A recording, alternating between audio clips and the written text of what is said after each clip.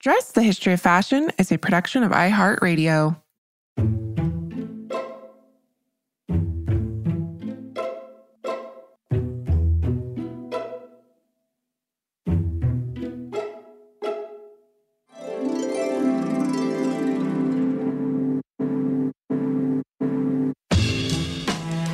With over 7 billion people in the world, we all have one thing in common. Every day, we all get dressed. Welcome to Dressed, the History of Fashion, a podcast where we explore the who, what, when of why we wear. We are fashion historians and your hosts, April Callahan and Cassidy Zachary. Well, welcome, Dress listeners. Today, I think, April, is a very special episode because while we have had many PhDs on our show, I believe today's guest is our very first MD. Yes. That's right. And today we are joined by Dr. Christine Miller. And when Christine is not working full-time as an anesthesiologist or being a doting mother to her adorable toddler, she can also be found sharing her incredibly, let's face it, jaw-droppingly beautiful historic costuming adventures on her Instagram and her YouTube. And her handle on both of those is @Sosteen. Yeah. And when April says jaw-droppingly beautiful, that's no joke. It's possibly an understatement. Yeah. Each and every piece Christine produces, be it an 18th century Madame Pompadour gown or an 1880s bustle gown, they're just awe-inspiring. And as our listeners already know, thanks to Instagram, I've become a huge fan of the historical costuming community, yes, which spans the world. And I've connected with so many incredible individuals around the world. We've had a couple of them on the show. And I'm just in constant awe of these people like Christine, who dedicate so much of their time to recreating clothing as it would have been worn in the past. Yes. And for this reason, we are so excited to welcome her today. And she is going to share with us her process, a little bit about fashion history knowledge and the inspiration behind her incredible work, which spans the 18th and all the way up into the 20th century. So, Dr. Miller, welcome to Dressed. Christine, welcome to Dressed. This is such a pleasure to have you here today. Hi, Cassidy. Thank you so much for inviting me. I'm really excited to be here. Oh my gosh, I am such a fan of yours and all you do. And for our listeners who might not know, I'm hoping you can provide a little bit of an introduction to yourself and, your profession and your historical costuming, extravaganza that you treat us with every day. Oh, well, thank you. Hi, I'm Christine. I go on the internet as Sosteen, and I am a lot of things, really. I am a historical costumer who focuses on digital embroidery and extremely detailed trim, but I'm also a physician by trade. So I do work in a hospitals as an anesthesiologist through this pandemic. And I also I also have a YouTube channel where I talk about how to create these things. And really, I also focus on Instagram. Yeah. And so I just want to take a moment and again, thank you for being here because I do not know how you do all these things. You're also a mother of an adorable, I think he's 2 now, toddler. So I just want to thank you for taking the time to be here, especially with everything you have going on. Oh my God, I can't believe I forgot to mention the family. Yes, wife and mother and gamer. So I just want to kind of learn a little bit more about you. Do you have an earliest memory of clothing that might have stuck with you over the years? When did you first realize the transformative power of clothing? I love to ask people this question.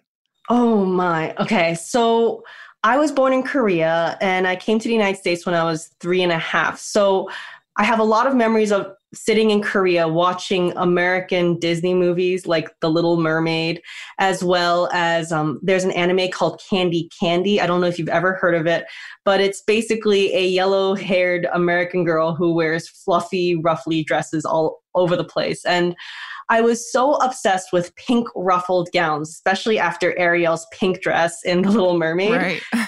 that my aunt actually got me a 9 petticoated bridesmaid dress for like a little 4-year-old girl. And I was so big on me. And I remember wearing it for the first time. And it was the most happy moment of my childhood.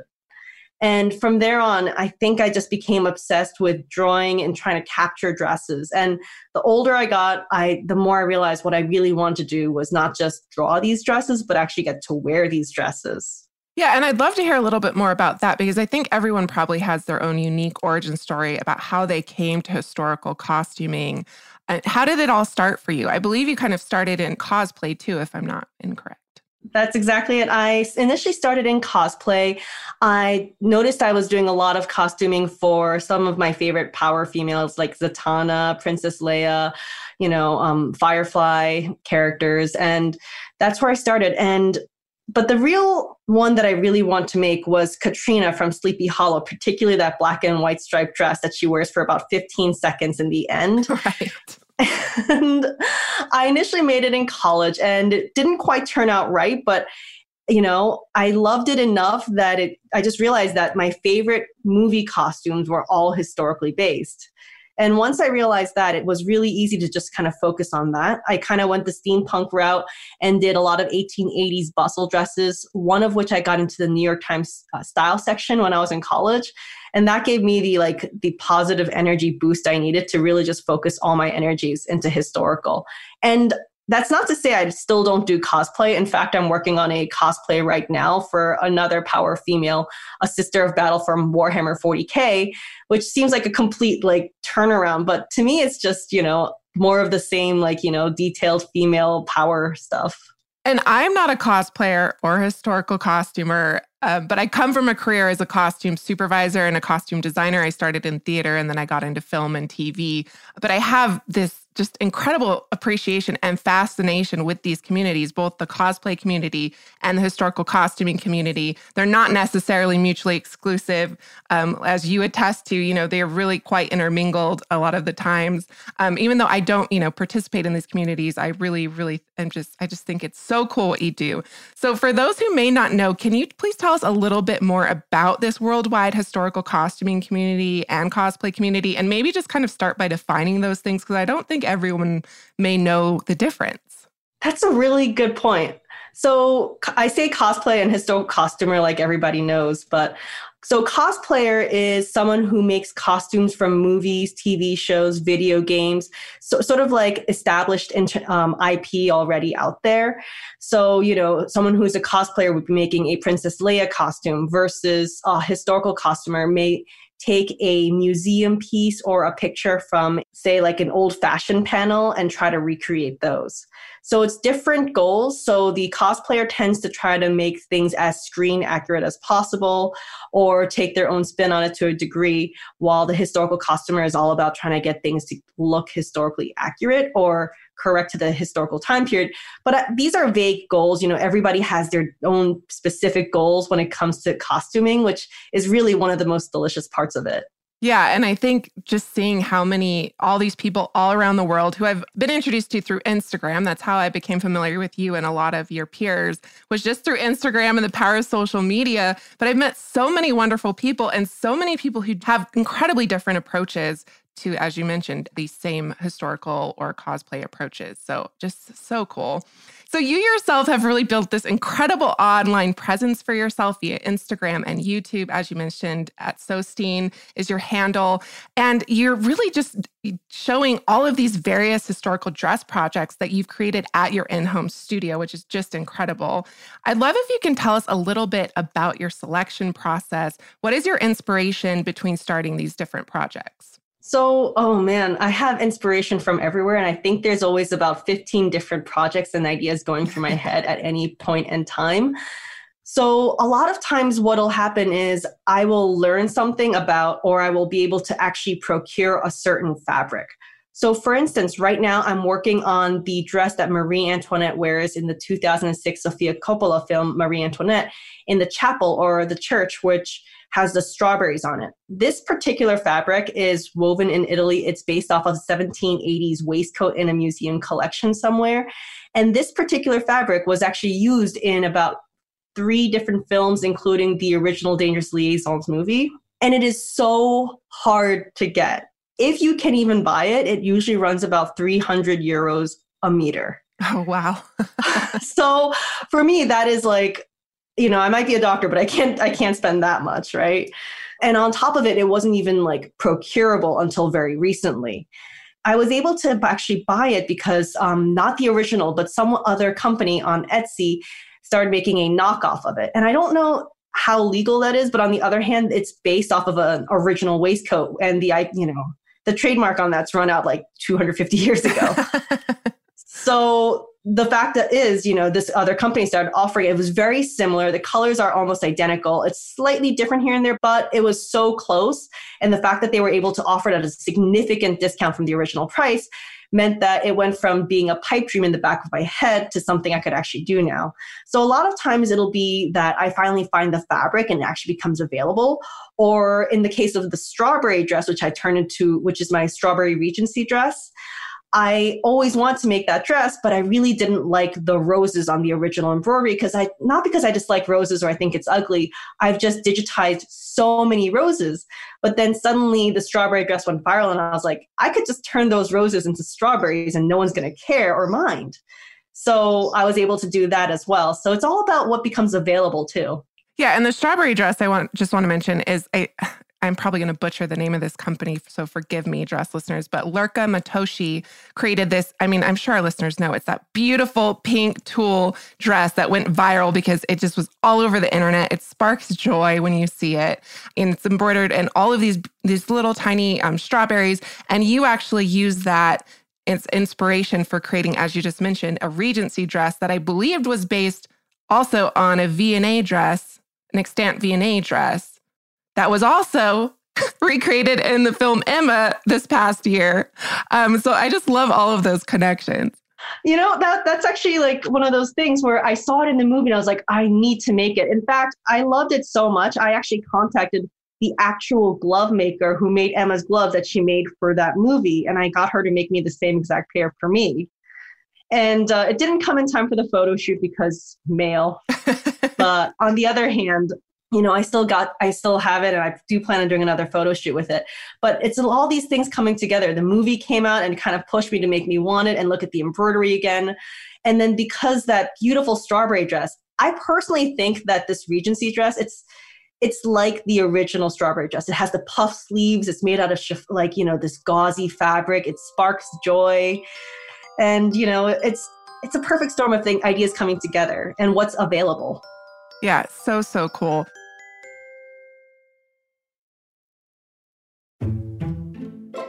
And I'd love if you could actually take us, you've talked a little bit about the photo shoot that, you conclude these productions with. We've talked about your YouTube and what you show this entire process to us.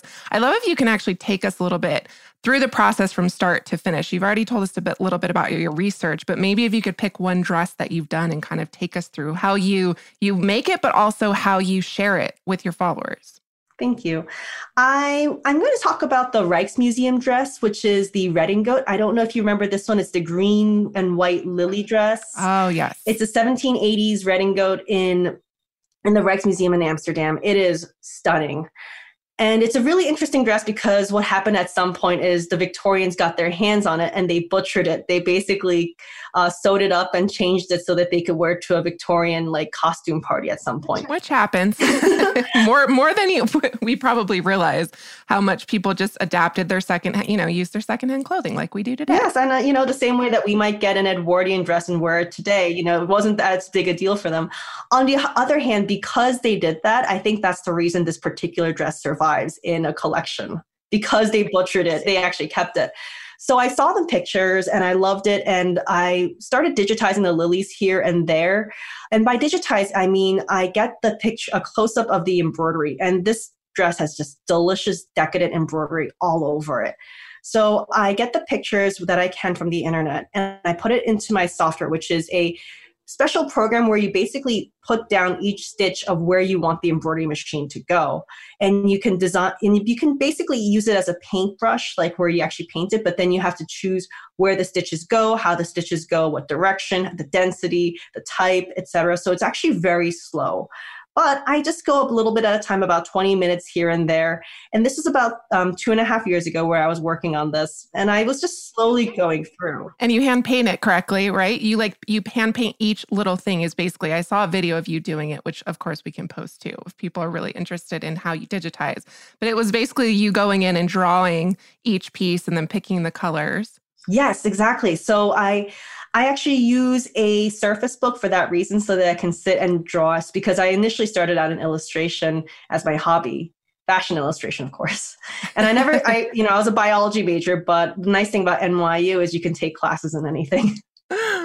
So you digitized the embroidery. How did you go about getting the fabric?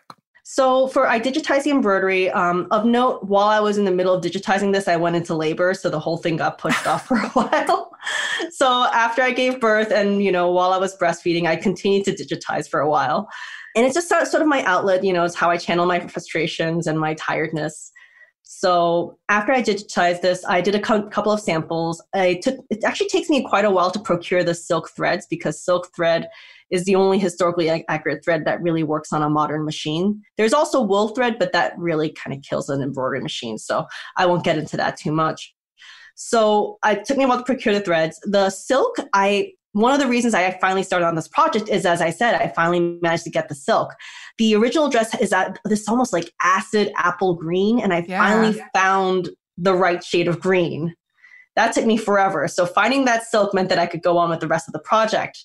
So I ordered 10 yards of that, and I started embroidering it out on my machine. So I use a Baby Lock Venture. It's this 10 needle machine with a 14 by 8 inch hoop. So I believe this particular design had to be broken down into 42 different panels, and each of them had to be connected slowly and then attached one by one until you got the design out. And so you just go slowly by slowly, and each panel takes somewhere between 4 and 8 hours to stitch out.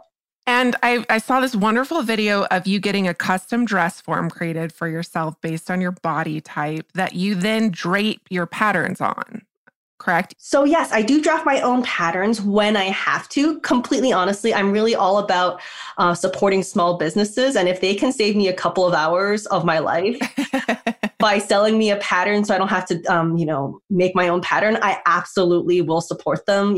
Scroop Patterns is a great example, Black Snail Patterns, JP Ryan. There's some really great pattern companies. But this particular redingote, there is no commercially available pattern. And of note, I did email the Rijksmuseum, and they were so nice to actually send me the pictures of the back and some close-ups of the embroidery for free. I was so floored when they did that. Like, not every museum does that. I think Kyoto Museum will absolutely says you can't even buy these photos. We don't share them with anyone. So, oh my God, it's so frustrating. I love it when museums share those. So Rijksmuseum is really nice about that. So because I had the back, I knew exactly how to draft the pattern for the back, and that's what I did.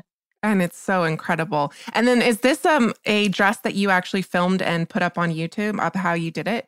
This one I have not, but I do have a blog post about it. And I only really got into YouTube about last December. So anything I've made before that, it's very hard for me to make a good video because all I have are stills that I put on my Instagram as well as my blog. So I did do it for my Art Nouveau skirt, where I did go bit by bit by bit and show a YouTube video, but it's all pictures. So because of that, I haven't put up this video yet, but maybe I should, considering I did finally get good pictures of it, but I'm getting ahead of myself there. So after I stitch it out, after I draft the pattern, I digitize it, I stitch it out, I cut it out, I sew it together very slowly.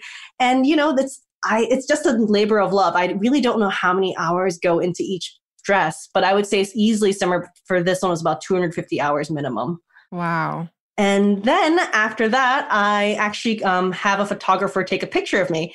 In this case, I use Lindsay Hinderer. She's in St. Louis. She's local. She is incredibly gifted. And I really do believe that, considering how much money and time everyone puts into their own costumes, we should all get good photos of it.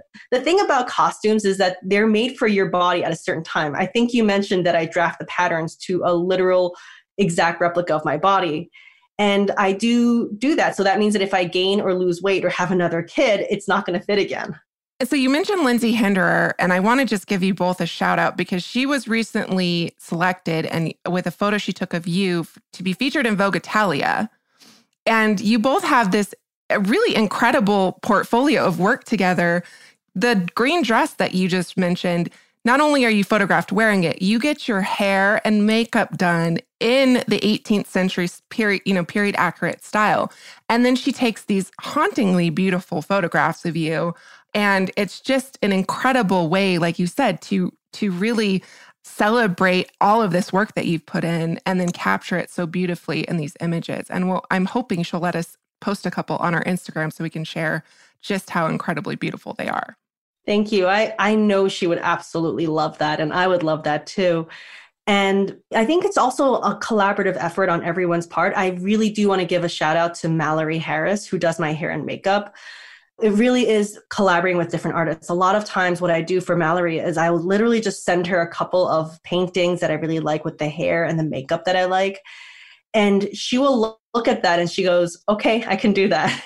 And she does. And it's really, I try not to nitpick anyone about anything. I just say, I would like, for Lindsay, I say, I would like a half body shot and a full body shot. What can you do? And then she just plans out the background. She plans out the scenery and everything.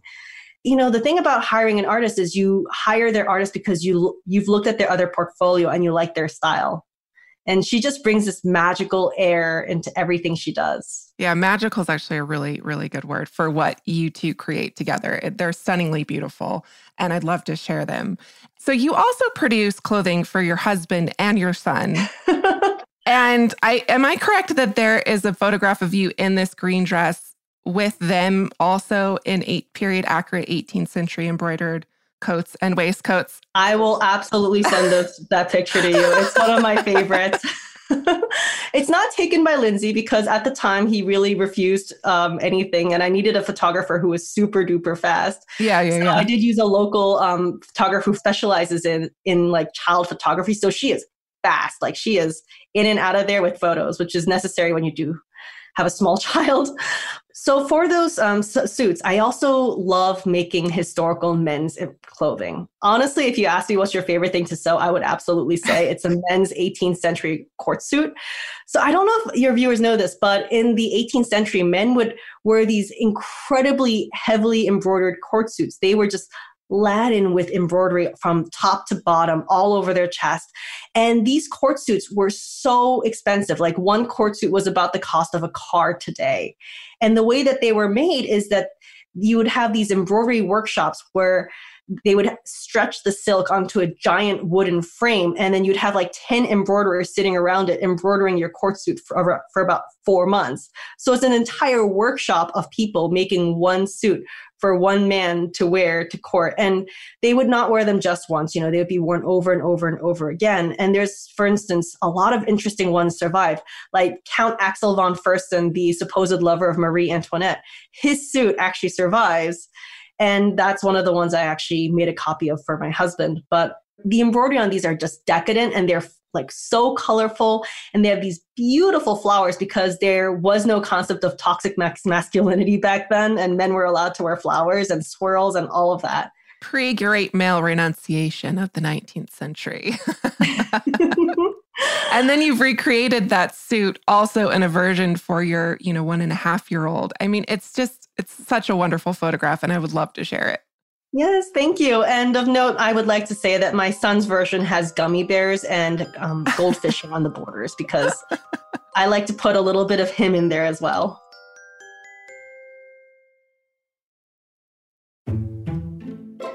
Welcome back, dress listeners.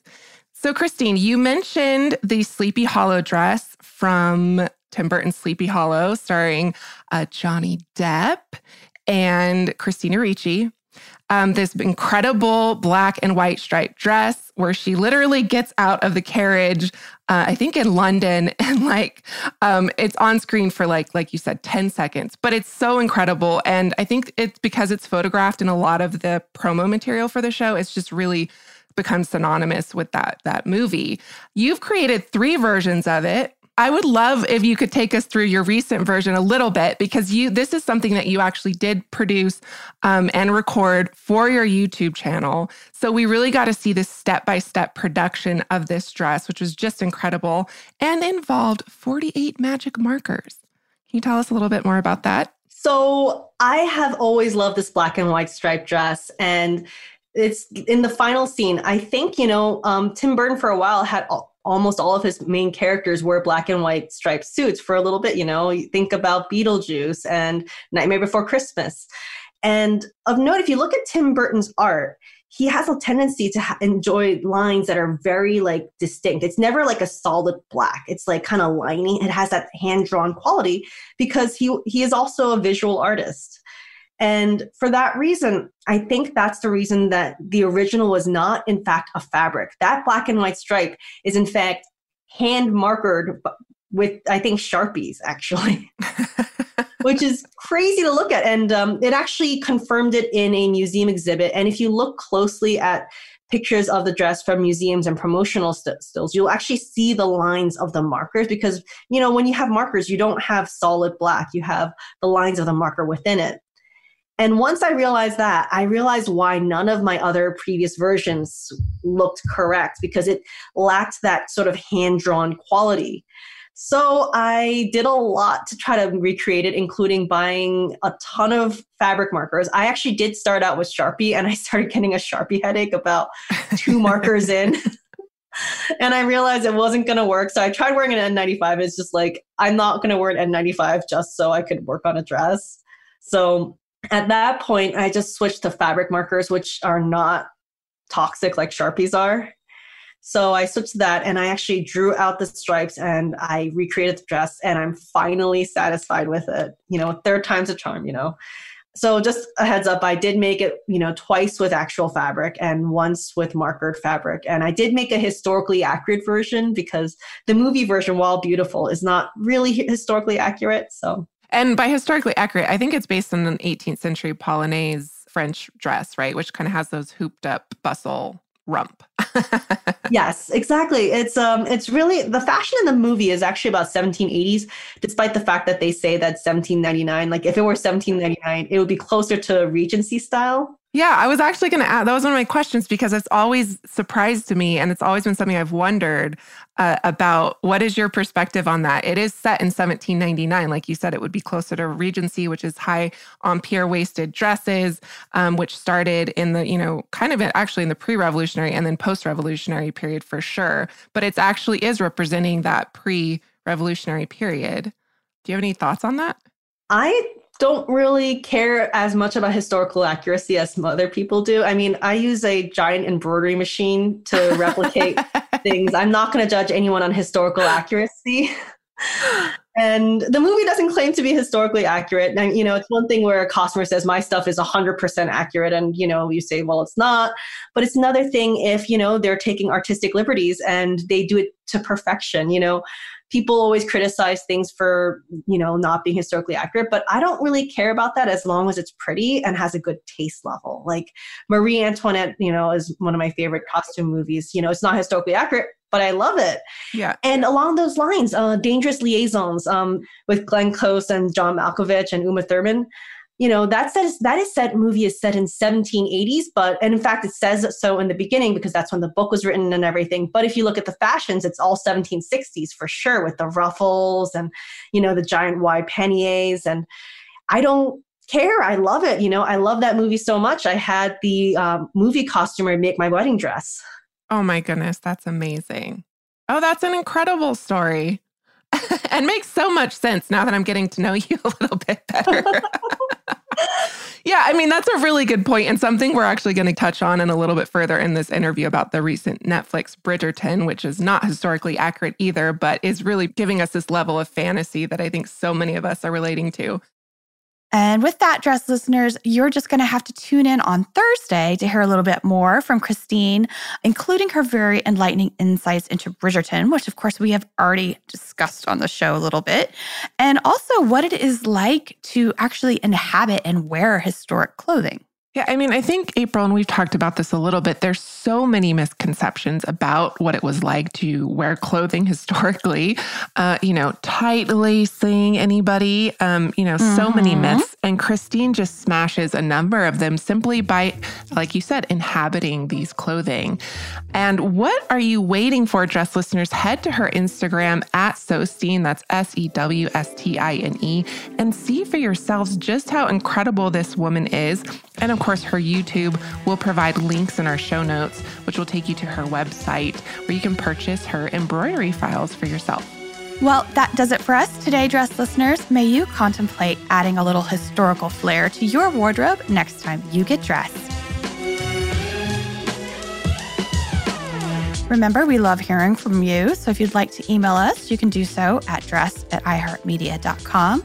You can also DM us on Instagram at dressed_podcast, which is, of course, where you will find images accompanying our episodes. You can also follow us on Facebook at Dressed Podcast without the underscore. And if you have a moment to take the time and to rate and review us on your podcast listening platform, we always appreciate your support and insights. And as always, special thanks to our producers, Casey Pegram, Holly Fry, everyone else at iHeartRadio who makes the show possible each and every week. And that includes our listeners. Yes. Catch us on Thursday for more Dressed.